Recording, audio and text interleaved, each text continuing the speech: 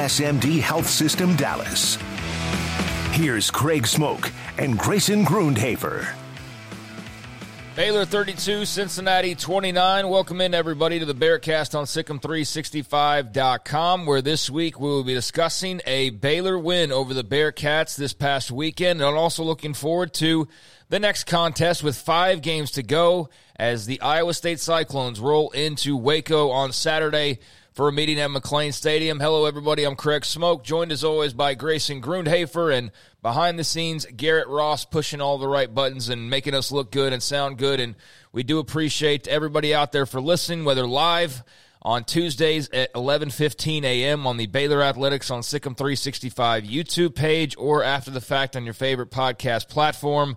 But glad to have you and glad to be talking about a win this week, a nice change of pace, and only the third time we've been able to do so in 7 weeks of this regular season. But now entering week 8, the possibility for number 4. And Grayson, how we doing this week, man? I'm doing good. I mean, it's always nice to talk about a win for the Bears, and so we'll get to talk about that, dive into that a little bit, which is good. And outside of that, you know, it's just been a good week. You go off the bye week, you come back, hoping everything's reset, recharged, and they got a huge win. So, yeah, I would say it's been a pretty good week. Yeah, it was an interesting week in the Big 12 as well. We'll have some picks there towards the end of the broadcast from this week's games, but Oklahoma still standing tall atop of the league, and you've got Texas and Iowa State, who, again, we'll be talking about in just a moment. Oklahoma State, Kansas State all at 3-1 right now, and then you've got a number of teams 2-2, 2-3. They're at the bottom, Houston 1-3, and the 2 Offers, UCF, and because of that loss to Baylor on Saturday, Cincinnati dragging up the rear along with the Knights. But I think of all the teams in the league, they're feeling the most down at the moment about the state of things for sure. So we'll start off by talking about Cincinnati, and then we'll preview Iowa State, and then we'll have a mailbag with your questions before picks to close it on out. But we are limited on time, as we always kind of push up against it every week, and there are... You know, you'd like to just be able to go as long as you want to, but we do have other obligations and other shows, and so we kind of do have to be smart with it. So, Grayson, let's just dive right in, man, into this game against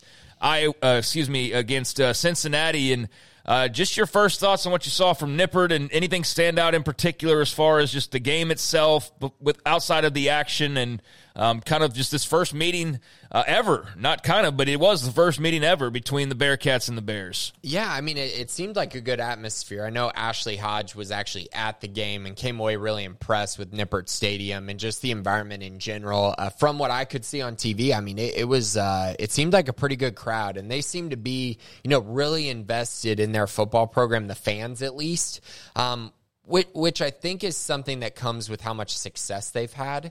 But it is interesting because, like, when I went to the game versus UCF, the Baylor UCF game, you know, those fans left after halftime. Mm-hmm. And, you know, product of that was getting, you know, them blowing out Baylor in that first half and maybe thinking the game was over. But I think what I saw from the Cincy fans is they were there the whole game. And I know they were losing at halftime, so maybe that was part of it. But I think in general, they seem like a fan base that's really, really excited about their team, much like BYU. And I think that's kind of polar opposite from Houston and UCF in some regards. Yeah, they were loud. Unfortunately for the TV broadcast, ESPN Plus, there was one particular lady who was louder than everybody else, and her shrills could be heard throughout the broadcast, and eventually it sounded like they moved the microphone, and you could still hear her. It was just farther away, but you could still hear this like piercing scream throughout the day. So eventually it just like blended in to me, because just the human body is fascinating and we kind of filter things out after a while. But man, that was something else at the start of that game that kind of took over, but eventually settled in and kind of drowned that out, like I said. And yeah, they had a big supportive crowd that smelled blood in the water and saw a weak team coming in that they felt like they could get their first Big 12 win over. But alas, that was not the case. And they are still searching for said win, but I did think that there was some good support and seemed like a good atmosphere. And J.J. Joe told us his only surprise was just a bit smaller than he expected Nippert Stadium. But outside of that, and it wasn't a knock, it's just it was smaller than he thought it was going to be, but that he really, you know, liked the venue and everything like that. So seemed to be a successful first trip, and one that hopefully if you went on, you enjoyed. And let us know if you went on it and what the experience was like. But let's get into it. Cincinnati got the ball first in this game, and, they proceeded to go on a 10-play, 59-yard drive to open the game up, and you could tell that they were feeling feisty right out of the gates, get all the way down to the Baylor 20-yard line, and actually had first down and 10 on the 29. Got 2nd and 6, 3rd and 6, 5-yard run by Emory Jones, setting up a 4th and 1, and then a loss of 3 yards as Emory Jones fumbles the football, is able to recover, but that squashes the drive. And so right out of the gates, Cincinnati's being aggressive, as you would expect, in the red zone, at home. What do you have to lose? And the Baylor defense comes up with a big stop, so a nice way to set the tone right out of the gates. Although you relented, you gave up a lot of yards. You got fortunate there at the end, but a stop's a stop, and you got the ball back. Yeah, gave up a lot of yards, and especially on the ground, which was going to be a sign of things to come with Corey Kiner. Yeah, not a good drive, I didn't think, for Baylor, but at the end of the day, I mean, this is what it is. You got to get the stops when you need them, and so 4th and 1 in the red zone is a huge deal. You know, and 3rd down stops, like all of those things become extremely important. I think for this Baylor team in particular, they're going to give up yards. Like, that's just who they are at this point. But can they get the stops when they need them? That's something they haven't done all year, but they absolutely did that in this game. Yeah, let's make no mistake. You don't want to give up yards. You don't want to be backed up to your 20. You'd like to play, old school, like, Alabama defense and just dominate. But, beggars can't be choosers. So if you can get a stop, no matter where you get it, you got to stop. And that's better than the alternative of allowing a score. So they got fortunate there. Got a stop right out of the gates. Didn't do anything with it offensively, but what was very noticeable is no running plays on the very first drive of the game, but they go out on 4 plays and have to punt the football. Cincinnati gets the ball back. They go 3 and out, and they punt the football back to the Bears, and then finally you get to the first points of the game on the 4th drive after taking over at the Cincinnati 33. Blake Shapen hits Richard Reese for a gain, but false start penalty, eventually gets it to Dominic Richardson. It's going to eventually set up a 54-yard field goal by Isaiah Hankins, and he hits it 54 yards right out of the chute. And so that was a good sign and a sign of things to come for sure. We didn't know that at the time, but nice to get some points on the board, and it's 3-0. Yeah, this is the kind of drive that drives you crazy, though, because Josh Cameron had a huge punt return on this to set this up. And you get the ball at the Cincinnati 33, and once again, you're just sitting there going, hey, man, you get a great opportunity. How about you go score a touchdown? And, I mean, yeah, you make a 54-yard field goal, which, I mean, Isaiah Hankins was money in this game. But, you don't want to be sitting there time after time trying to kick 50-plus yard field goals when you get the ball in that kind of position. I was pretty disappointed in that drive, but still you come away with 3 points and you kind of at least get going a little. And Josh Cameron's return, another slice of a lot of different things that went right on special teams. But you're right, you would like to have it turn into something more, but it did turn into points, just not the amount of points that it probably should have turned into. And when you look at this game, for as much as you can say, well, Cincinnati could have, should have, would have done this, Baylor left a lot of points out on the board as well. So it goes both ways, but only able to get 3 off the big Josh Cameron return. Cincinnati gets the ball, and then all of a sudden you're like, uh-oh, here we go. A lengthy 14-play, 75-yard drive.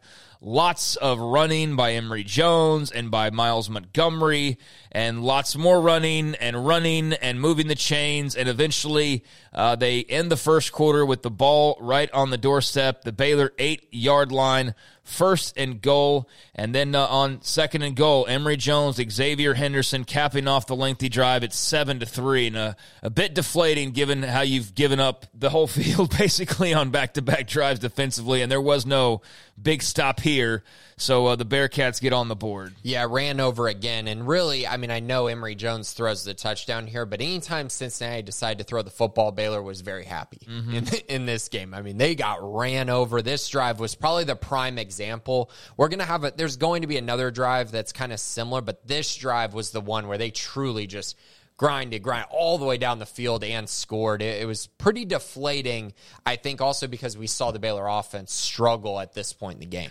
Yes, they did. So they get the ball back and didn't struggle this time around. A big completion to Keytron Jackson, which would start to show us what kind of a day he was going to have. And I'd said multiple times, players have to make plays. I've been consistent about that, and also last week I think made it a clear point to talk about how the receivers in particular needed to be tougher and get up and make catches and get mean, and I think, Keytron Jackson was kind of highlighted the most in that, and it was a great thing to see from him because he did all those things this week. He just didn't find the end zone, but he made a lot of big catches, including 41 yards to kick off this drive and get them into Cincinnati territory. Blake Shapen a little bit hit or miss as far as the passing game, but able to pick up a big gain as well as Monterey Baldwin on the ground. And eventually it's Blake Shapen from 3 yards out, 10-3 Baylor. This one's, oh my gosh, are we getting a shootout here? What's going on? But a nice response by the Baylor offense. Yeah, and something Baylor utilized a little bit in this game, and I know everyone's been very critical of Blake Shapen running the football, but they did run that QB power a few times, and it worked out pretty well. And on this specific play, they got a touchdown. I believe on the 14-yard run a little bit earlier in this drive, they did it, but they did a few times, and it actually did work out. So that's an intriguing wrinkle that they haven't used a ton this year, but I felt like really paid off in this game. But like you said, the big play on this drive, that Keytron Jackson catch was just phenomenal. I believe that's the one where he went up against safety and bobbled it, got hit, and still came down with it. He came down with it, and I feel like in previous weeks that falls to the ground or whatever, and so it's like, yeah, that was awesome to see. He went up and got tough, and look at what happened, and I think that spread throughout the rest of the game. Now, one thing notable here is Blake Shapen ran 14 yards, so they had run the ball, but you also saw Monterey Baldwin get a carry. So they're technically running the ball, but it wasn't with their running backs just yet.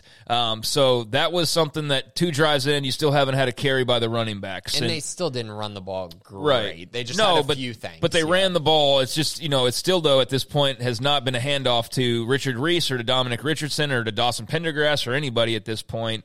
So coming out of the bye week, what kind of wrinkles were they going to use? Well, for one, they weren't trying to run the football and force it, especially when it wasn't working, like we've seen them do how many times? Way too many times of just slam into the wall. It was clear they were like, all right, that's a waste of time. We'll run where we can, but we're not just going to hand it off for no gains and waste downs. So that was pretty clear. Cincinnati would go on to end up punting a few plays later as Baylor comes up with a stop defensively. They also got hurt by a delay of game that made a 4th and 4, a 4th and 9. They punt it away. Baylor gets the ball and is able to turn it into a field goal. More points, 8 plays, 47 yards in a little less than 3 minutes.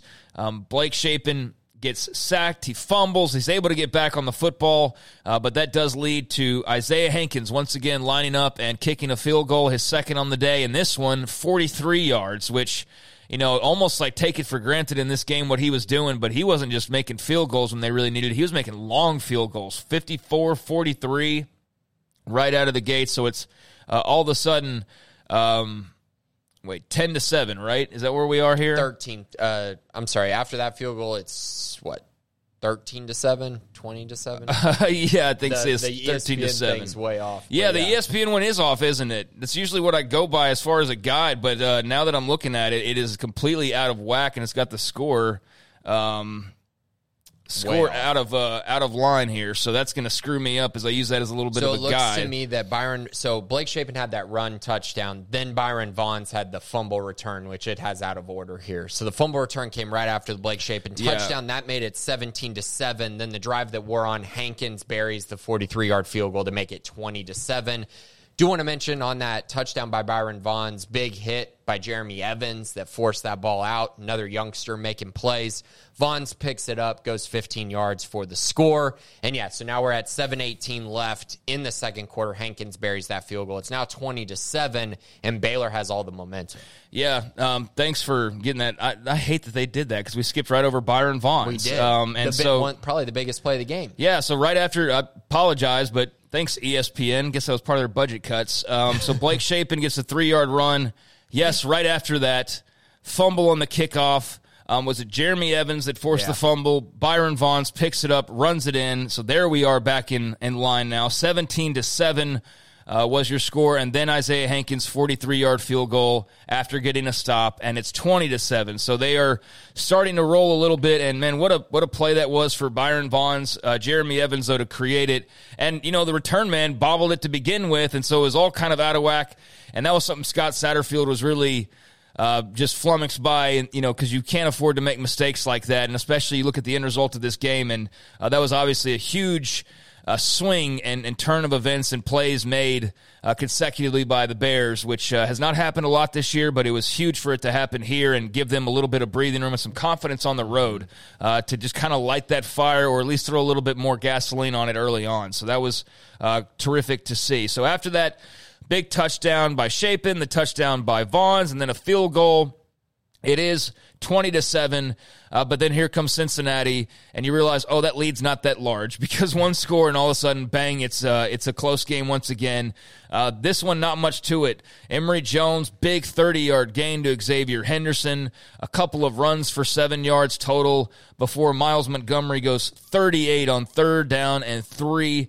And he takes it to pay dirt. It is 20-14 as the Bearcats answer back. Yeah, and this is one of the worst missed tackles of the game. I mean, had him at the line of scrimmage, and Miles Montgomery does a spin move in the hole and is able to get to full speed and get. I mean, that's just not rallying to the football. A guy doing a spin move at the line of scrimmage should not allow him to get into the open field and go score a touchdown.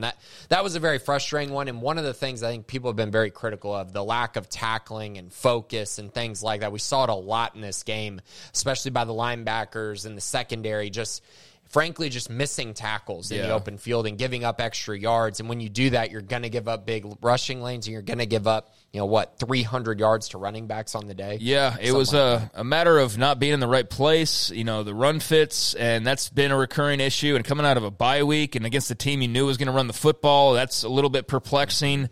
At this point, the whole youth and experience thing, I understand they lost Mike Smith, and so there's been more guys playing, but it's like week 8. Are we still not knowing where to be at times? And then it's still not getting physical enough to make tackles. And so I know part of it's an age thing. It's an experience thing. Like when you're going up against another, people have big guys too. They're going to run by you and through you and things at times. But yeah, it's not very good tackling, and it's a problem that leads to a lot of other bigger problems and leads to games that are closer than they probably should be on some occasions. Yeah, and I think this is why they brought in Mike Smith, and this is why they, frankly, did not trust their young guys at this point in their careers. And so Mike didn't really have a great showing, honestly, for the first part of his time at Baylor, but I think he clearly would have been an upgrade over what they've been showing over the past few weeks. So it's been a little troubling. They got to get that fixed. So Baylor, all of a sudden, it is 20-14. They would turn the ball over on downs as they would go for it on 4th and 2 at midfield, and Blake Chapin gets sacked, which is what you love on your 4th down play, right, is for your guy to get sacked. But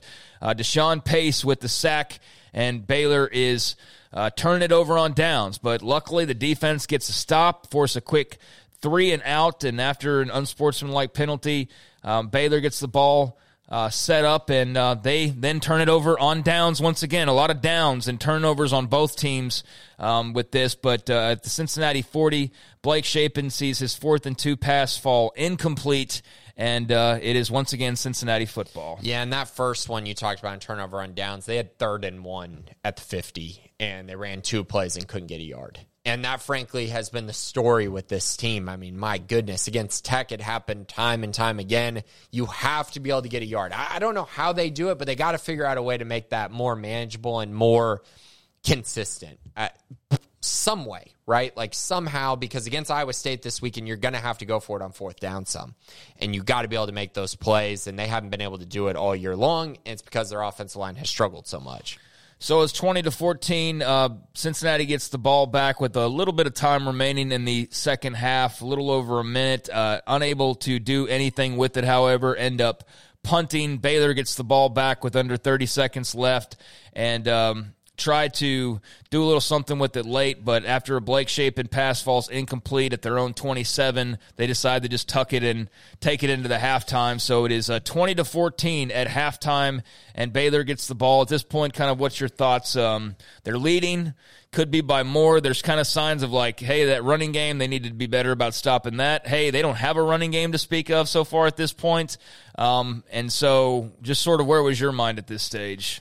Baylor had to play better. is kind of where I was at, because they got that touchdown off the the special team score. They had some opportunities in there offensively, but I think in general they weren't playing well enough offensively for you to have a lot of confidence, and their defense wasn't playing well. So I think at this point you're kind of thinking, okay, Baylor probably has to score something. You would think something like 28, maybe 30 points if their defense doesn't play better in order to win this football game.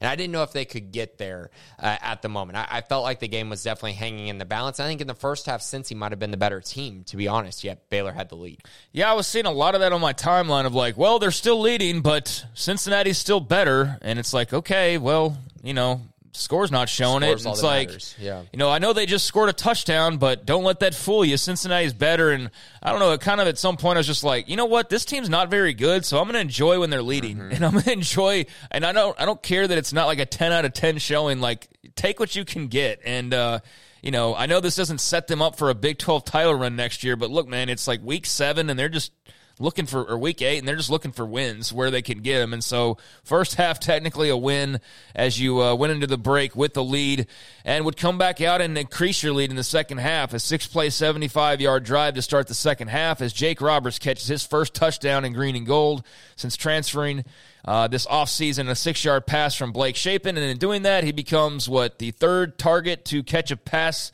in the end zone or catch a passing touchdown this year, joining Drake Dabney and Monterey Baldwin. That's it. That's the list. Jake Roberts now joins it on a 6-yard pass from him. It is 26-14. Yeah, and this was a really interesting play design. It was a screen to Jake Roberts, and it was blocked really well, and he was able to get into the end zone. This was set up by the 55-yard strike to Keytron Jackson, so another huge play by him. He outran the Cincinnati defensive backs. That was a really, really great ball by Blake Shapen as well. You get a touchdown there, and that is the point where I was like, okay, Baylor's figured out some things with the Cincinnati defense. And that was really the first moment where I said, okay, Baylor's flipped the script, and now they look like the better team, at least at the moment. Yep, so 26-14, and Cincinnati gets the ball back. They drive it down into Baylor territory, get deep into Baylor territory inside the red zone, and on 4th and 3 at the 15-yard line, Emory Jones goes to pass, and it is incomplete as Devin Lemire's in on the play, and they turn the ball over on downs again, and that's something that, they had to look back on and how deep they got into Baylor territory multiple occasions and did not walk away with anything. So their rolling of the dice did not pay off for them so much in this game. So a big stop there by the defense, and they would eventually close out the third quarter by tacking on some more points and extending it to a 29-14 lead as Blake Shapen and company would get it down into Cincinnati territory, and Isaiah Hankins comes through once again, a 46-yard field goal this time. Just a ridiculous day for him, and that's why he was the Big 12 Special Teams Player of the Week. But he boots it through 46 yards out. It is 29-14. And you're entering the fourth quarter at this point. Yeah, and anytime Emory Jones threw the football, Baylor was happy, so he threw the football on 4th and 3. Baylor gets the stop, and then this right here, this field goal drive by Baylor is the fooled you drive. And the reason why I say that is because they ran all over Cincinnati on this drive. They ran for, I think it was 7, 8, 20 yards, 1 yard. So almost half of their rushing yards for the game came on this drive. And this was where you thought, oh, now they can run the football. They're going to be able to run on Cincinnati. They're about to open it up offensively. Again, bit of fool's gold on this drive, but a nice run by Dominic Richardson for 20 yards. By far their best run of the day came on this drive. Yeah, they were not very successful run the football, or just weren't trying to. It just kind of depended on what part of the game you were looking at. But did get the run game going a little bit. And, we'll talk about some of the changes after the game that all led to this, but this game was not over at this point. Cincinnati gets the ball back, and here's where it gets wonky because they can't just breathe and have an easy win. They've got to make it interesting. So 12 plays, 62 yards to start the fourth quarter for Cincinnati, where they would convert on 3rd and 10, 3rd and 5, 3rd and 3, and eventually it is Mike Montgomery with a 1-yard run. As they get into the end zone, it is suddenly a one-score game, just like that, 29-21. Again, you felt like Baylor was okay, though, because they kept moving the football, at least in the second half. But, yeah, that drive was tough because of all the third down conversions, and those are the plays that Baylor's got to be able to make a little more consistently. We're unable to, gave up a touchdown, but responded pretty well. They did. So they get the ball back up 32-21 and proceed to take 7+ minutes off the clock. 15 plays, 57 yards, had a bunch of conversions on this drive. Didn't get yourself in a third down, turned second downs into first downs, and kept resetting the chains. But eventually, after some Dominic Richardson and some Dawson Pendergrass and leaning on their run game a little bit more here, as well as a little bit of Blake Shapen, including another catch by Ketron Jackson that would end up mattering as his big day continued. Eventually, Josh Cameron in the action, and unfortunately forced to settle for a field goal after an intentional grounding by Blake Shapen, and that got really hairy because it pushed him back far enough that you're like, even with the field goals going through, like, it almost is setting up for Hankins to miss here and then turn it into a total disaster. But he was nails. 43 yards is good again. And, man, that made you feel pretty good about things because now it's 32-21, and Cincinnati's feeling the pinch of the clock at this point. Yeah, Blake's got to stop doing this. I don't know the exact number, but he's got to have 3 or 4 intentional groundings this year. Yeah. It feels like he has won a game, and this one very costly. I believe there was one in the UCF game right before halftime that led to them missing a field goal in that game to go into the half. Yeah, this did get scary, but Hankins, what He's the MVP. What a day. He was the MVP, but yeah, Shapen just throw it away, but instead you cost yourself, or just take the sack, and you still don't cost yourself as much as an intentional grounding call does. So, very fortunate there to get out of that jam. Yeah, and that's just one where once you don't have it, that ball needs to be thrown to the sticks and out wide, and just, you just can't take this many yards lost. I know you make the field goal, but a 43-yard field goal is so much different than a 33-yard field goal. Yes, very much so. So Cincinnati would not go away. They're going to make it interesting there. 6 plays, 75 yards. A lot of passing on that drive from Emory Jones to move the chains, and eventually Mike Montgomery with a big gain of 35 yards to take it deep into Baylor territory and to flip the field. But then you had Xavier Henderson, a big day for the Bearcats on offense. He scores from 29 yards out on 1st and 10, and then they go for the 2-point conversion, and it is good on, what would you call this? Was it the swinging gate? Was that quite the terminology for it? I saw that, but I don't know that was that. It was they moved them all out wide and then moved them back, and then there was a timeout. It took forever for this play to run. Yeah, I was waiting for Baylor to call a timeout at some point because clearly everybody was confused by what was going on, and yet they just kind of just went with it, and it ended up being a very easy 2-point conversion for Cincinnati. That made it 32-29. So all of a sudden a 1-score game with 5 minutes to go. Then Baylor punts, unable to get any points on the board, eventually having to punt it away after just 6 plays and a little less than 3 minutes off of the clock. So Cincinnati gets the ball back with a little over 2 minutes to go, with a chance to tie the game or take the lead and win the game. And eventually it boils down to a 4th and 11 at the Cincinnati 42. And Emory Jones' pass is incomplete as the Bears get a big stop. And who was in on that play? Corey Gordon. Yeah, Corey Gordon in on that play to help break it up. You're holding your breath, waiting for a flag or just anything, but nothing. It's a stop, and the Bears get the ball back with 1:30, able to run it out, and they win 32-29. So a very interesting, dramatic game, but a big win on the road, and they are now 2-0 on the road. And they are now 3-4 overall and 2-2 in Big 12 play with that victory. Yeah, really excited for Corey Gordon to make that play. That's just a huge confidence booster. And I know Cincinnati fans were mad about it, but listen, one play doesn't change the game. And also, it was a terrible design on the play. The receiver wasn't even at the first down marker. He would have had to catch it and get, I think, 2 more yards. It just, I felt like it was actually a really good play by Corey Gordon, and one that you probably can't call, just in my opinion. But I understand why Cincy fans might be upset. But in general, Baylor gets the win. They found a way. And that's important for this team as they move forward. They got to start building confidence if they want any hope at making a bowl game. But this was a step in the right direction for sure. They played a lot better. Their game plan was better. And they're now 2-0 on the road. So weird. They got to get back to McLean Stadium and start playing better. Yep, so 300-plus yards through the air for the Bears. Blake Shapen with a nice day. Had some mistakes, as we talked about, like the intentional grounding. You got to be smarter than that. But 80 yards rushing, most of that in the second half, as, again, they didn't really attempt to rush very much in the first half, but kind of part of the setup there. But that's something that does have to be better moving forward. You can't expect to run for 80 yards and throw for 300 and be successful most weeks, especially not this week. I don't think that formula is going to work exactly well, but we'll see. So just good to get a win, good to get the bad taste out of your mouth from some of these previous games. And one of the big stories coming out of this game was a shuffling along the offensive line. And they made the move. Grayson of Colton Price, the redshirt freshman, took over at center. And then you had Clark Barrington, who's been playing center, moves over to left guard. His brother Campbell's at right guard. So you've got the Barringtons now at the guard spots, Colton Price there in the middle at center, Ebiselli at left tackle, and Gavin Byers at right tackle.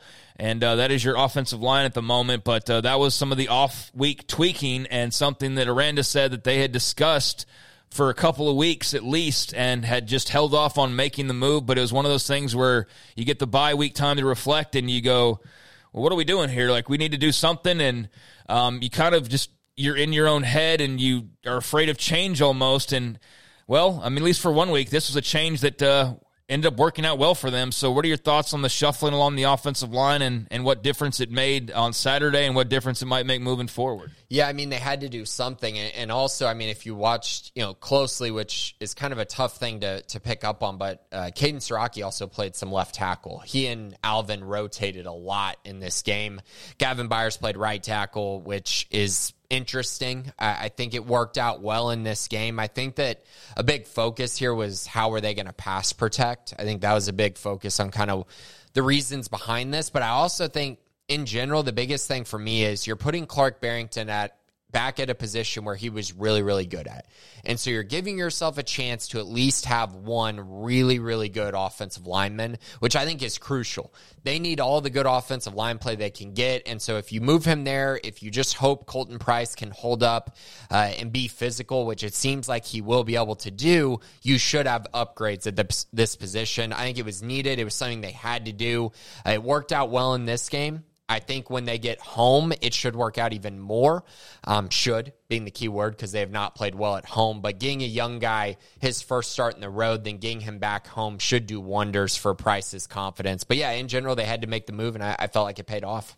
And another thing that was talked about quite a bit in the post-game and then the Monday media session, but also mentioned on Monday, Hal Presley going to miss some time with an injury. So if you were looking for where he was on Saturday, he had already been hurt, I guess, in the practices leading up. Yeah. And so now he is going to be out for some amount of time as he looks to heal up from an injury suffered in practice. Yeah, and he'll likely be out the rest of the regular season. I mean, 6 to 8 weeks puts you out of the regular season at that point. So I think the hope is if they make a bowl game, he'll be able to come back. But 6 to 8 weeks, that timeline that Dave Aranda gave does not have him playing again during the regular season. Yeah, and that's unfortunate, especially when Keytron had as big of a game as he had, and you'd like Hal to be able to build off that, but an undefined lower body injury or lower leg injury is what it was referred to as, so that's what was passed along, and yeah, it stinks for Hal Presley because he's a guy who obviously is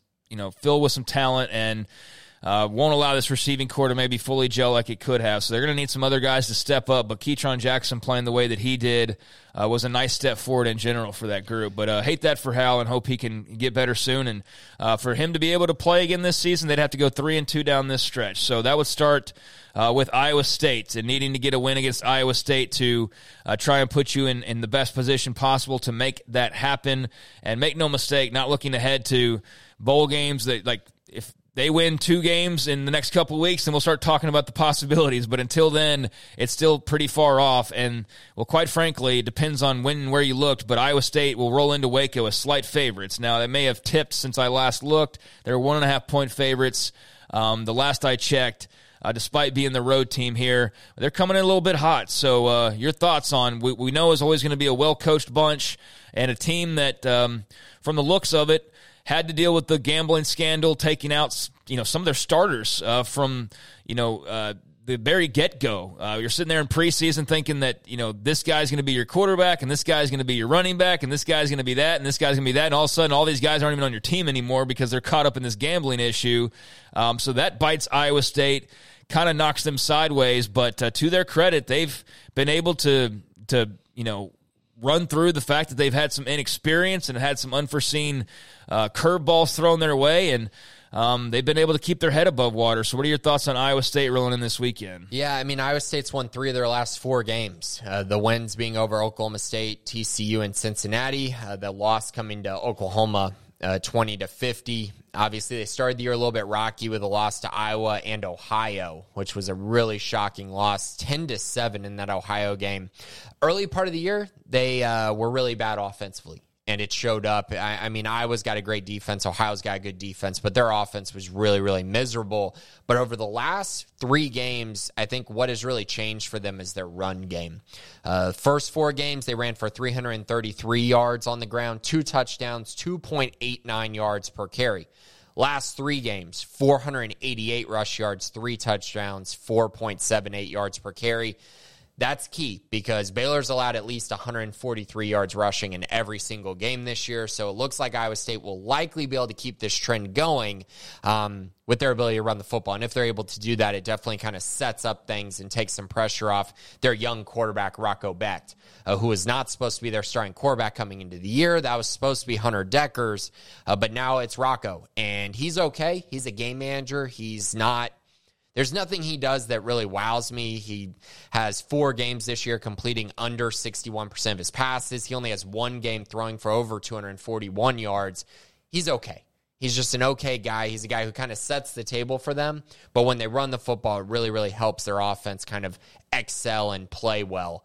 On the outside, at the wide receiver position, Jaden Higgins is the guy to watch. He's very, very good. He transferred from Eastern Kentucky, had 757 yards and 10 touchdowns there.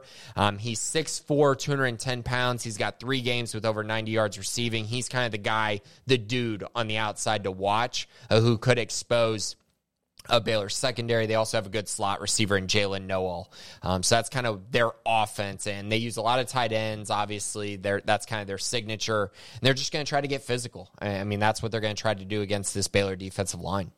Yeah, they are not super flashy. They do have some good skill guys, though, but the running game has been a constant for them over the years, and you've got an opportunity every Sunday to turn on an NFL game and hear the name of a former Iowa State running back out there. It feels like there's, Dave Montgomery, Breece Hall, whatever, but it feels like there's almost a guy everywhere.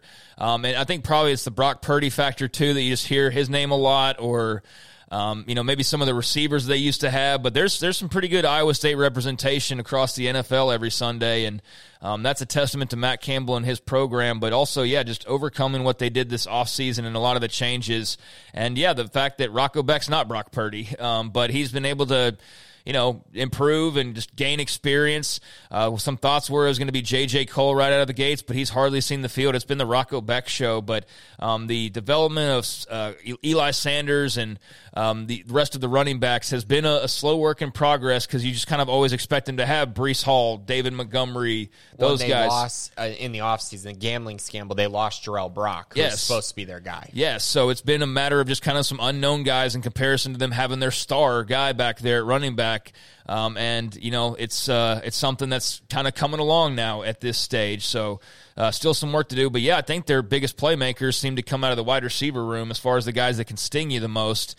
And should also mention there's no Charlie Kolar anymore, where you kind of got accustomed to that as well. So not star-laden, but that's not really Iowa State's thing. It's just the recent years they've kind of had that grouping at times. But some guys who are gaining confidence and getting better. And you know what? This Baylor defense isn't talented enough to look their nose up at anybody. They're not. They're absolutely not. But I would say that this is one of the weaker offenses they will have played this year. Should be, yeah. Should be, right. It absolutely should be. I mean, Baylor's played some good offenses this year to some extent. I mean, Tech's looking a little up and down now, but their offense was pretty good till Baron Morton got hurt. And they're on QB3 at this point, who's a total fish out of water right now. Yeah. And then you got Texas, who Baylor played, Utah, who just lit up USC this week. And I mean, Baylor's played some good offenses. So I'm curious if maybe you play a weaker offense at home, if that does help you a little bit. Also, Texas State's offense is really good as well. So very different styles here, but a very interesting matchup in that the two weakest points of both teams are going to be going against each other. And it's very curious to me because Iowa State's offensive line isn't very good. Baylor's defensive line hasn't played well this year at all. The secondary for Baylor is looking like it's getting better, but Iowa State doesn't throw the ball well. So it's just a very interesting kind of conundrum there, I would say. As opposed to last week when you had weaknesses on strengths or vice versa. This is more weaknesses on weaknesses or strengths on strengths. So, and the offense, as we said, is kind of been figuring itself out and finding its stars and finding its footing. But having some guys step up in a major way, and they do have some dangerous wide receivers, but defensively, you always know they're going to be good. Maybe not quite as good like the top level of what we've seen, which is a pretty high bar, but their lowest bar is still way better than most teams in the country. Yeah, so I was really surprised this week when we heard from Dave Aranda, I guess this was just yesterday, how he said that this is a game where Baylor needs to run the football, and they feel like they can run the football. And I was surprised to hear that because, all bye week and going into the Cincy game, it was all about we're going to have to throw the football. We know what Cincy has up front. We know how dangerous they are there. We're going to have to throw it a lot. But going into this game, he shifted it. And I kind of wondered why, because I think conventional wisdom would be, wow, you're not going to be able to run at Iowa State. Like, Iowa State's got a great defense. But if you look a little deeper, here are the reasons why I think Aranda said that. Iowa State is 97th and 105th in the nation when it comes to tackles for loss and sacks. They're not forcing havoc plays, which have been the biggest problem for Baylor's offense. Is Baylor is 116th and 111th in tackles for loss and sacks. Once again, week on week, right? So how does that one out there? And so I think that's key because if they're not going to create havoc plays and Baylor's going to be able to get a yard or 2 yards every time they run the football, it's going to put them in better positions on third down to maybe get 3rd and 5s more often or 3rd and 4s. The other reason I think he said that is Iowa State's allowed 106 yards rushing at least in every game this year. Pretty interesting number there. 3 games over 130 yards on the ground. So in the 3 games, they are allowing 30.3 points. So when they give up over 130 yards on the ground, they're giving up over 30 points per game. In all other games, Iowa State's only allowing 12.25 points. So literally there's 24 yards in there separating, 130 yards from 106 yards. But it's been the difference in the Iowa State defense giving up 30 points versus 12 points.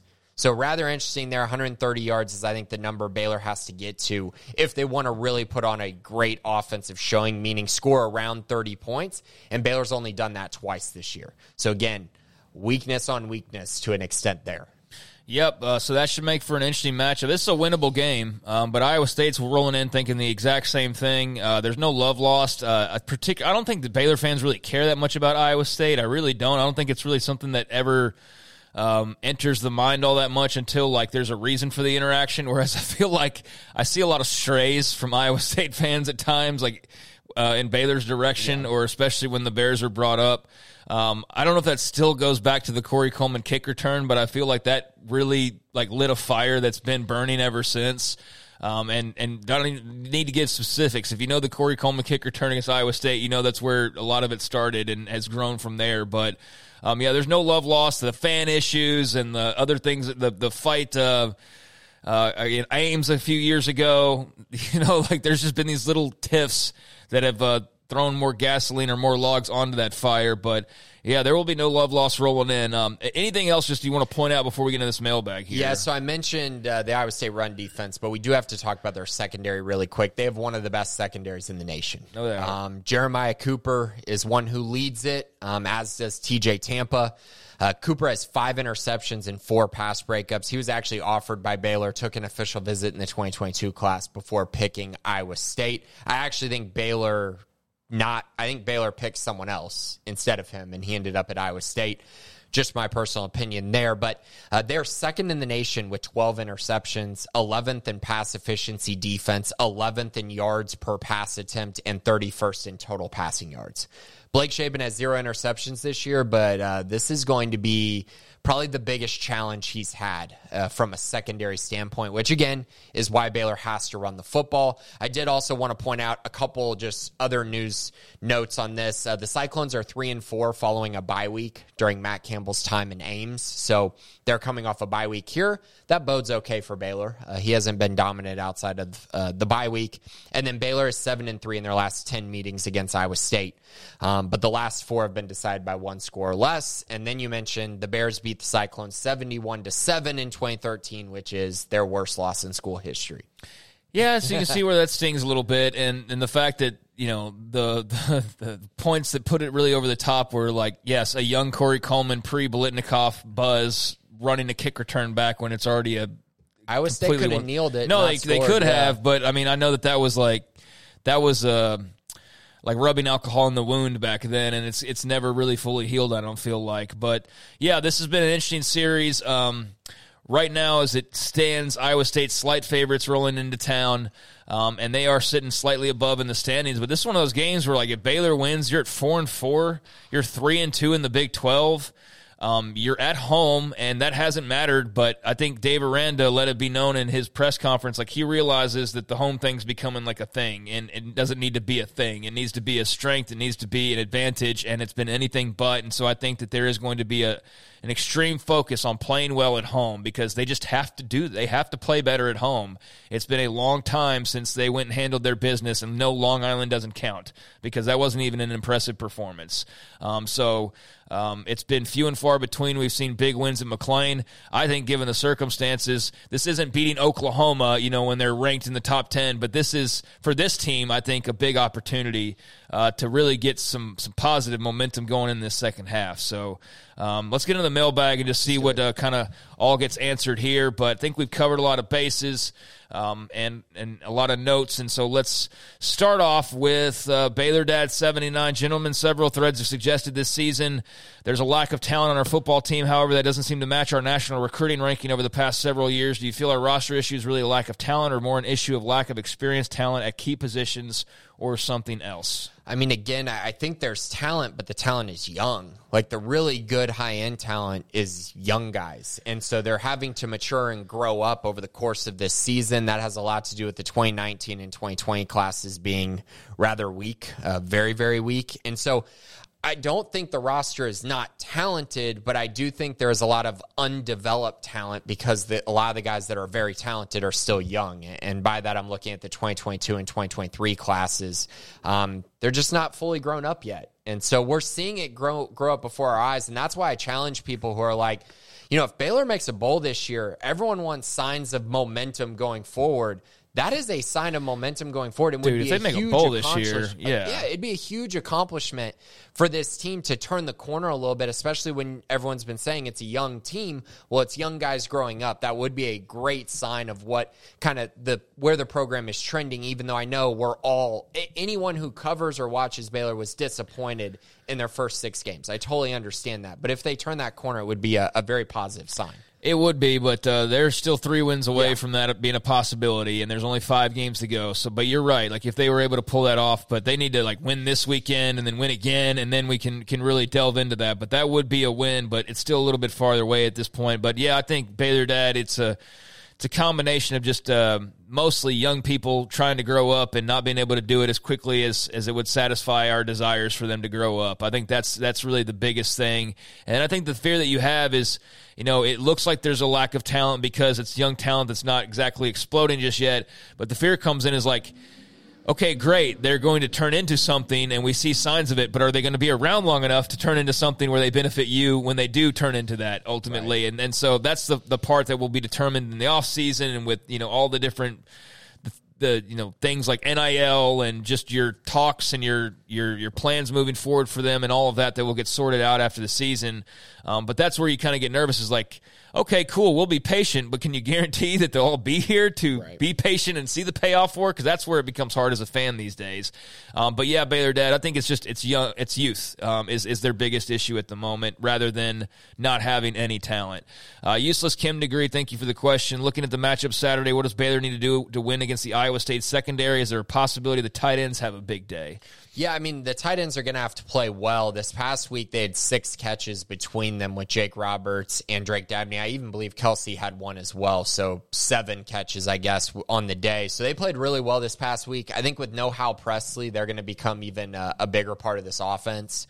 So, yeah, I mean, I do think there's a possibility. I think for Baylor, though, in order to do anything against Iowa State secondary, they have to run the football. I mean, if they're going to sit back there and just expect Blake Shapen to do what he did against Cincinnati and not have any mistakes, I think they're going to have some issues with that, because their secondary is too good to be throwing it 42 times while only running the ball for 80 yards. Like, that's too much pressure on their pass game. If they can run it effectively, get to that 120, 130 yard mark, I think that bodes really, really well for them having some success in play action and RPO type situations. Yeah, it worked out okay the way they set it up against Cincy, and knowing that was a fierce run defense, and knowing that Iowa State is as well. But yeah, they can't run for 80 yards and expect Shapen to throw for 300 plus and, all that. Now, we should say Shapen left some throws on the bone the other day. Like, he could have hit Keytron for a potential touchdown down the middle of the field, and that was an area that Aranda really wasn't happy with, was their RPOs and just some of the throws and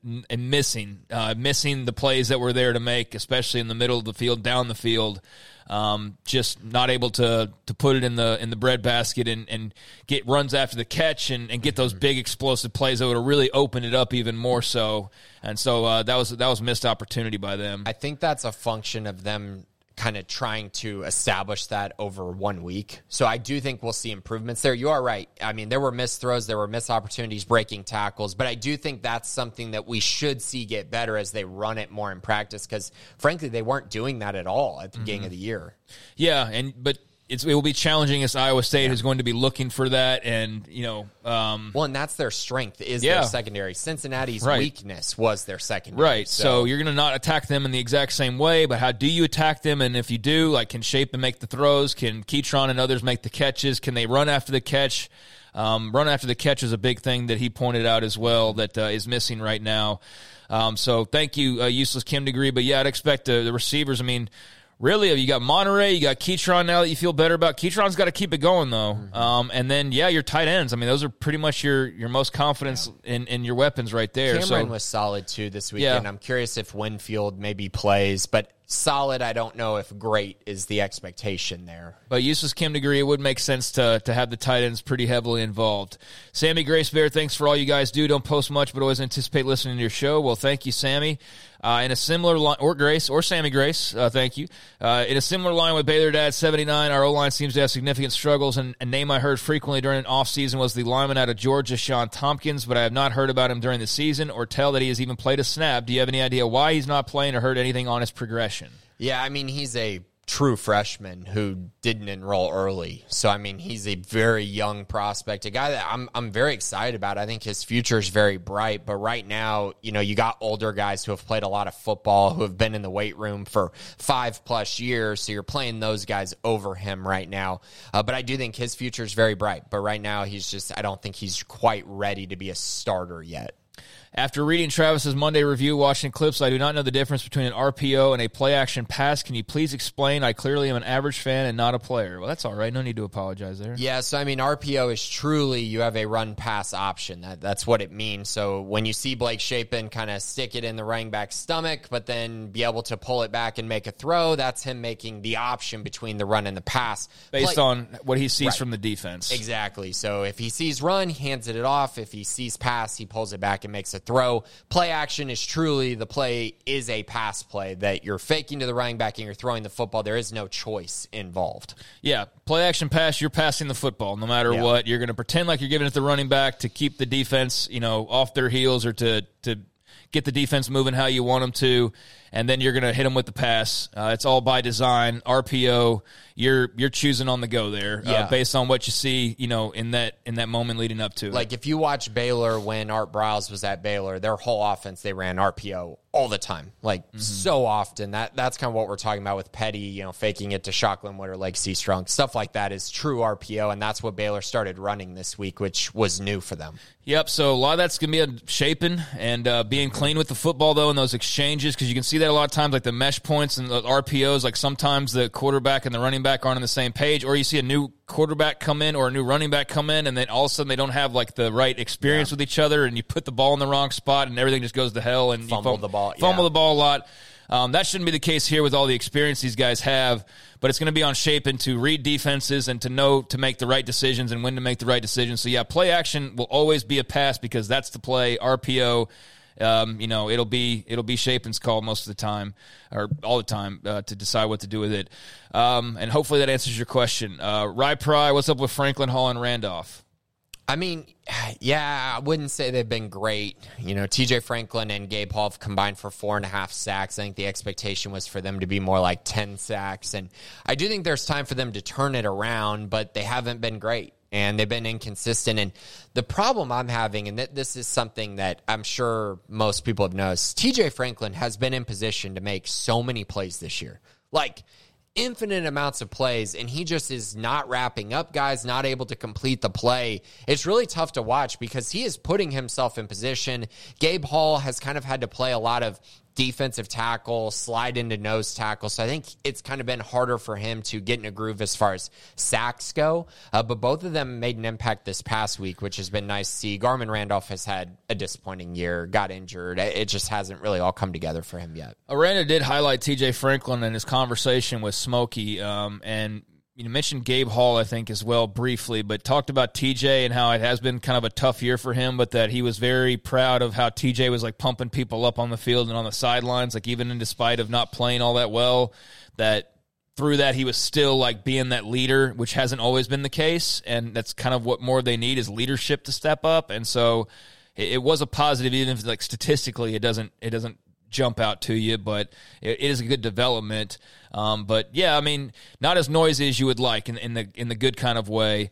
But just we'll see how these last 5 games go. Scotty B. the Baylor King, where's the Sailor Bear football helmet rank in your opinion out of the current Baylor football helmets? And this is because just yesterday, the football program released a picture of the Sailor Bear green helmets and basically alluded to the fact that they're coming back, said, welcome back, old friend, and just had a picture of the Sailor Bear helmet hanging on the wall. So that seems to indicate that we're going to see the return of the Sailor Bear helmets. So where does it rank for you, Grayson? Of their current Baylor helmets, I mean, it's probably either 1 or 2. It's this one or the white helmet. I like the white helmet a lot. But, yeah, Sailor Bear is probably number 1. I enjoy it. It's a good thing for homecoming. It's exciting and all that. So, yeah, 1 or 2. Yeah, I'd probably say 1 or 2 as well. Don't love the yellow. I'm still not down with those just yet. Like as far as being my favorite, the green's fine, but it's just kind of plain. So yeah, I'd say the white is probably the sharpest looking one, but Sailor Bear would be right there. So like 1A, 1B basically would be where I'd go with that.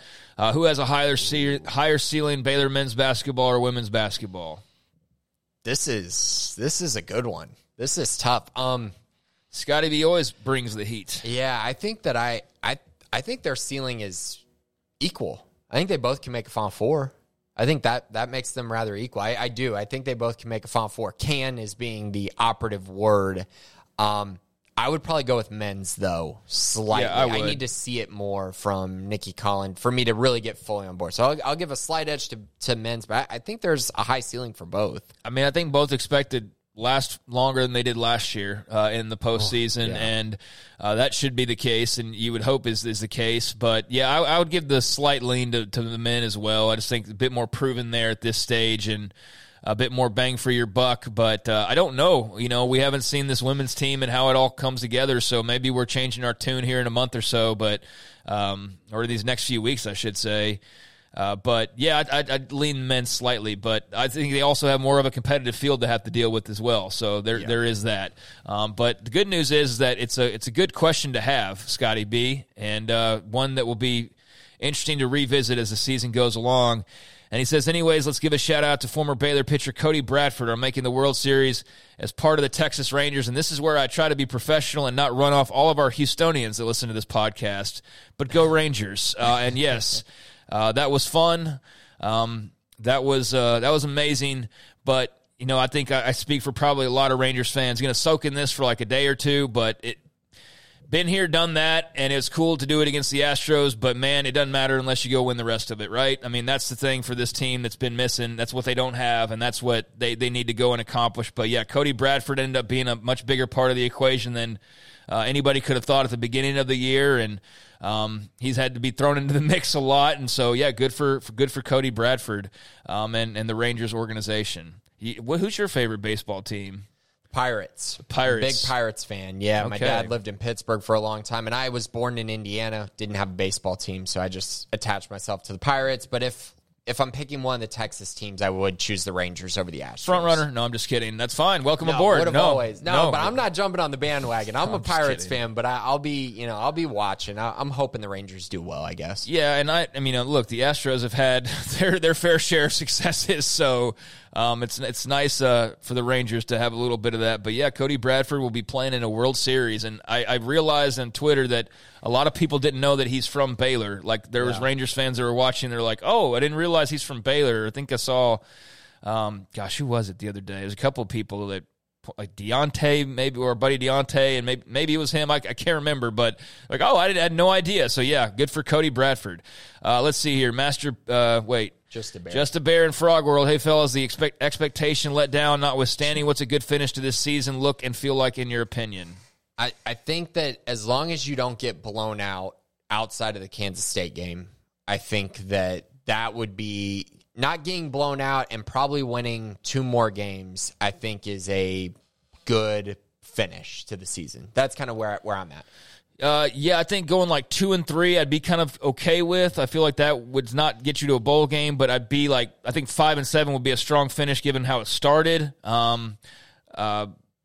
Can't get that blown would be out by 2 good. seeds. Yeah, but you can't get blown out by anybody. You can't get embarrassed by anybody like the end of last year when like K-State just physically and emotionally and mentally destroyed you. That's probably going to happen again, but K-State probably, but like play respectable against K-State, win 2 or 3 games. If you got into a bowl game, I think that would be an amazing success given how the season started off with. So, win at least a couple more wins would be okay. Mm-hmm. Anything less would be a letdown. Master Pierce, MPH, choose one for the rest of the season. Would you rather have a Baylor team that is A, fix the O-line to allow for a respectable rushing attack and better pass pro, or B, fix defensive front that could set the edge and linebacking core to have a respectable rush defense? I'm going with A because I think if they get A, they'll make a bowl. Like if they get good offensive line play, I think that changes everything because they'll be able to score points if they can run the football and actually convert 3rd and 1 or 4th and 1.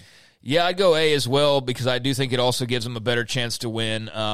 And I'd prefer seeing them shoot out than like 7-3 losses or or low scoring losses. So yeah, I'd go with what can put more points on the board and keep you on the field offensively and keep your defense who can give up big plays off the field. Well, and I feel more confident that if their offensive line is fixed, they'll score points. But I don't feel as confident that if their defensive line is fixed, that means they're not going to give up points. Right. So yeah, that's kind of where I'm at. Yep. Thank you, Master Pierce. Yogi, if I ask you a question, will you appreciate it? Always, and we do appreciate that question right there. Brazos, the O-line and star, but that's a couple of I appreciated Dave Aranda jokes that I've had in the last 24 hours. Jack had one when I was texting him yesterday. Yogi, if I ask, Brazos, the O-line star, both been reshuffled with new starters, new positions. Would you want to see changes made at D-line, safety, and linebacker, or at least give some guys more time on the field and more time at a new specific position? Safety I'm okay with. I think Devin Bobby, Devin Lemire, Carl Williams probably give them the best chance at this moment. I like what I've seen from DJ Coleman, but I think that group is probably what it is at the moment.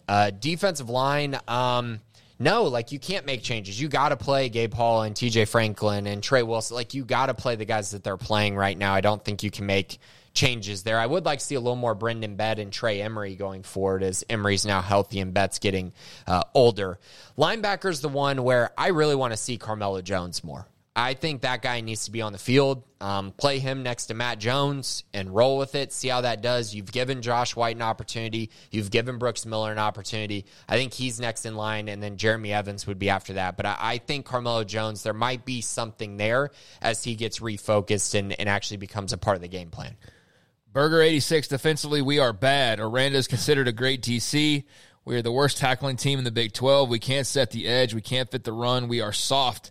Please don't say we are young or Matt's first year as DC. Truths, please. Well, they are young. That's being truthful. That is being truthful, is to say that they are young. But no, it's not all over. Like, the D-line shouldn't be, getting pushed around at their experience level. But in like, the secondary is young. Like, That's just black and white ink on the paper. That's undebatable. But I don't really know how to respond to that. They are bad on defense. They're not nearly what they should be for a defensive Dave Aranda-led football team. That is factual. No, they're not, and they didn't take enough transfers. And yes, they are young in the secondary. My bigger issue, though, is like their oldest guys haven't dominated. Right. Like, they're okay. But there's also a reason why there's 6-year guys that are still around, too. And I think that's personally, I think that's a talent issue. I do, and a motor and everything like that issue. When you've been around that long, and if you're still not producing at a very high level, I think that speaks more about the individual player than the coaches. But I do agree, their defense can't be this bad under Dave Aranda. That should not be happening. Yeah, and I think Aranda knows that too, Berger. And there's just only so much you can do about that at the moment. And so it is what it is. And I would imagine you see that very much a focus of the offseason. But I do appreciate you.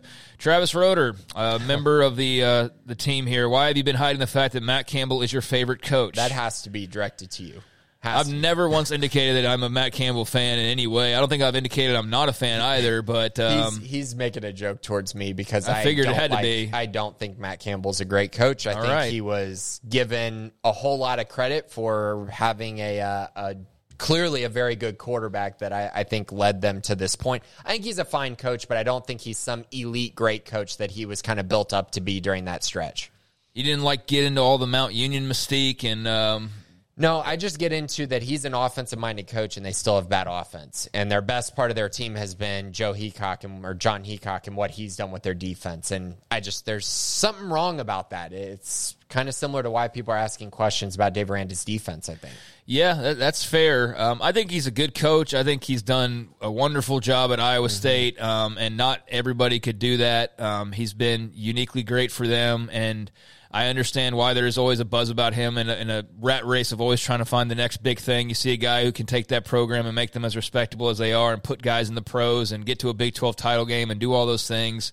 It is, it's impressive by their standards. It is. But, would that translate to him doing that at Alabama on a regular basis or whatever? Yeah, I don't know about all of that, but I don't have a problem with Matt Campbell. He has rubbed me the wrong way, but I think you watch anybody long enough, and there's going to be, in the heat of battle, things that you eventually don't like about somebody in any given moment. So I do appreciate how hard his teams play, though. Yeah. That's directly correlated to the coach, so I do appreciate that.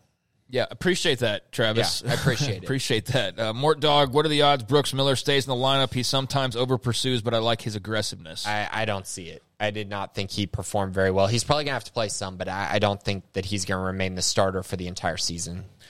All right. Short and to the point there, Mort Dog. Appreciate you and everybody else in this mailbag for the questions this week. A lot of good stuff here, and hopefully we answered your questions to your satisfaction.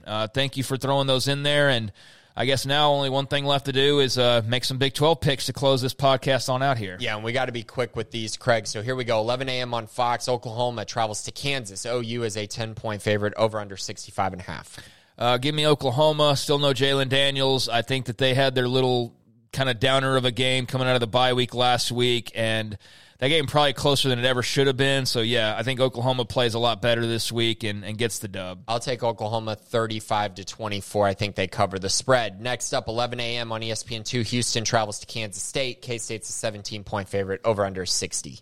Poor Houston, man. God, that would have been such a cool win for them against Texas, but all for naught. I mean, I think they can still grow from that, but man, what a missed opportunity for them. But there's no way they're going into Manhattan and beating Kansas State with the way Kansas State is playing right now. So yeah, give me the Wildcats. They had such a great opportunity, and now they're about to get blitzed by Kansas State. I'll take the Wildcats 42-17. I think they blow this one out. Next up, West Virginia travels to UCF, and one of the most interesting lines of the week. UCF is a 7-point favorite. The over-under is 59.5. Who you got? Man, that's tough. That's a tough game because it does feel like West Virginia's starting to even out a little bit after winning some close games. And UCF is due, man. They are majorly due. They got JRP back. I don't know. Who do you have here? Yeah, so I think that West Virginia covers this spread, but I think UCF wins this game. That's fair. I think they win this game 34-30. I think it's a shootout, but a whole touchdown is too much for me. Yeah, I don't know that West Virginia can run the ball well. Oh, man, Garrett Green against that UCF and defense. Donaldson. And yeah, but he's not been great. The way you thought he would be this year, but I could see where they could be able to run the football on them, but I also see where UCF can really give West Virginia problems too, especially with Plumlee back. So yeah, give me UCF, but that's a really interesting, hard to pick game. Next up on ABC, BYU travels to Austin to take on Texas. Texas is a 17.5-point favorite. The over-under is 51. Yeah, give me Texas here. I don't think BYU's great in any particular area. I think they're solid to okay to... They swing above and below slightly average, one way or the other. I don't love their offense. I don't think they can score enough points, even though Malik Murphy will be the guy in Austin now. And fascinated to see that. I think that's kind of an ace up the UT offensive sleeve, though, is that you don't really know what to expect if you're Kalani Sitake and Jay Hill and company. So, yeah, give me Texas at home. Just way more talent, I think, in the end. But the Malik Murphy thing will be really interesting to watch now that we know that he's going to be the guy for at least a couple weeks. Yeah, BYU is still not good. They're winning games on the margins like crazy, and I think Malik Murphy's going to run all over them. I think that's going to be kind of a change up there. I think Texas wins this game 41-17, kind of similar to how BYU played against TCU, I think. I think it's going to be a little bit of a rout. And if you look at the Texas Tech BYU game, like Texas Tech still played well enough to win that game, but like just the stupid stuff, like you said, win on the margins and the stupid stuff that just slides you one direction or the other. BYU was just fortunate to, turnovers and things like that ended up adding up for them. It absolutely did, and it has for them a lot this year. Yeah, it has. 7 p.m. on ESPN2, Cincinnati travels to Oklahoma State. Oklahoma State is a 7.5-point favorite. Over-under is 54 points. Give me Oklahoma State here. Ollie Gordon's been on a tear, man. The young man from Texas has really got going and has been spectacular the last several weeks now, but especially the last couple of weeks. I don't know if he's just going to run all over Cincinnati, but I think Oklahoma State's playing with a lot of confidence now, and Cincinnati's just – they look like the worst team in the Big 12 at the moment. So, yeah, give me the Cowboys. Yeah, I'm going to take Oklahoma State, but it is interesting, best on best. The run defense of Cincy versus the rush offense of Oklahoma State. But Ollie Gordon is my currently Big 12 Player of the Year. I think he has been spectacular in turning things around for that Cowboys team. Next up, final game of the week, 2:30 p.m. on ESPN Plus. Iowa State travels to Baylor. Iowa State's now a 2.5-point favorite. The over-under is 47.5. That line continues to grow as we speak. Yeah, it's grown a point since we started the podcast because the last I looked, it was 1.5, but now 2.5. Yeah, I have to lean Iowa State here. I mean, just Baylor struggles at home. I don't think that this is an unwinnable game by any stretch. I think if they play a great game, they have a chance to win this game. I just can't give them the benefit of the doubt still, Grayson. I have to see more before I start going back to just picking them automatically, especially at McLean Stadium. So, yeah, give me Iowa State by a slim margin. This is a game where I think you're playing at home, and Baylor very much needs to win at home. Yes, and they do. I think it's going to be a focal point. I think that there is something about this game, the more that I'm looking at, the more that I think Baylor's going to hang in this game. And that I think Baylor, not that they're turning a corner, that they're great or anything like that. I just don't think Iowa State's very good. Right. And I don't necessarily think Baylor's very good, but I think Baylor's going to find a way to stay in this game. And I actually think they're going to eke a win out. I think it'll be something like maybe 27-24. I think Baylor wins this game in what's going to be a very, very tough one, but one that could kind of change the direction of the Dave Aranda era. Yeah, I don't know how good Iowa State is either, but they're better than Cincinnati and they're better than UCF. And they've been better than Baylor. Yes, and they've been better than Baylor throughout the entire year. So, yeah, that's why I'm going with them. I just think they're a little bit more proven and strong at this point. But I do think this is a winnable game that Baylor plays and executes at a high level and has the crowd behind them and all of those things. So, interesting game here because if they win, like I said, they're back at 500. They're 3-2 in the Big 12, and they're sitting pretty. They'll hop over Iowa State. They'll be in the upper half of the standings. They'll have Houston coming up, another very winnable game. So this is a big swing game. And then, on the other side for Iowa State, obviously they're sitting up near the top of the standings right now. If they got to win over Baylor, they're suddenly sitting really pretty moving forward. So this is a big win for whoever is able to walk out of Waco with that win on Saturday. So we will see coming up this weekend, but ought to be a lot of fun and very much looking forward to being back out at McLean Stadium after a couple of weeks away. And that will be a 2:30 kickoff coming up this Saturday. Just down the road, almost exactly a mile away now. But looking at the predictor here, and yeah, they're like 70-30 favorites on the ESPN side. So Iowa State will be the favorites heading in here in a few days. Anything else before we go here, Grayson? I don't think so. It was a good show. I'm excited for this matchup. Homecoming, always a great time for Baylor fans and for just the Baylor community in general. So it should be a great time, and I'm very excited for it. It's always nice to come back home for a lot of people that don't come back very often. Yes, safe travels to everybody. They'll be rolling into town, and welcome back. And hopefully everybody enjoys the homecoming setup and all of the get-togethers and everything that comes with the festivities this weekend. And also, most of all, hopefully enjoy a great game out of McLean Stadium on Saturday afternoon as well. Appreciate you listening. Appreciate those of you in the mailbag. Appreciate those of you who never say anything and just listen. And we're not really aware of you, but we appreciate you. For everybody out there, for Garrett Ross here producing, and for Grayson Grundhoefer, I'm Craig Smoak, and we will talk to you next Tuesday at 11:15. Till next time, this has been the Bearcast on SicEm365.com.